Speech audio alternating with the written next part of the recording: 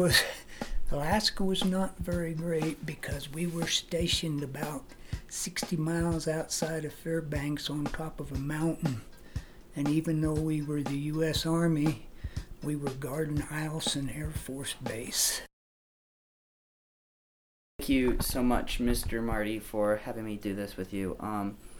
Did you ever get caught breaking any rules, or did you ever get away with something you weren't supposed to do while in the military?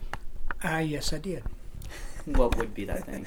Well, when we were stationed in Alaska, we would sometimes get beer in when we weren't supposed to. Do you remember about the day you enlisted? The day I what? Enlisted. Enlisted?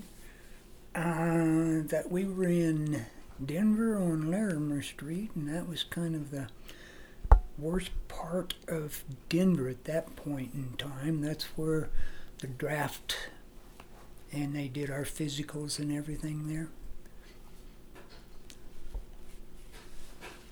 How did you stay in touch with family and friends back home?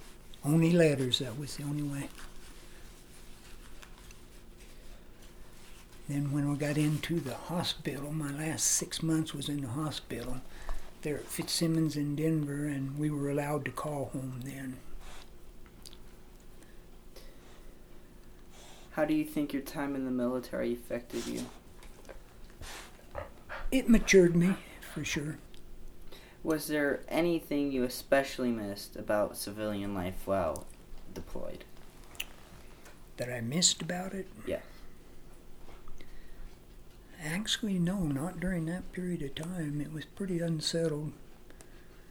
People didn't much like the military at that point in time, so. What was basic training like?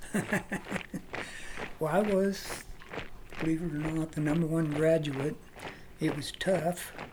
I was lucky in that when I showed up at Fort Bliss, Texas, I was wearing my letter jacket from college, so they made me a platoon leader. So it wasn't too bad for me. I got to tell everybody else what to do, and I had to do all the chores.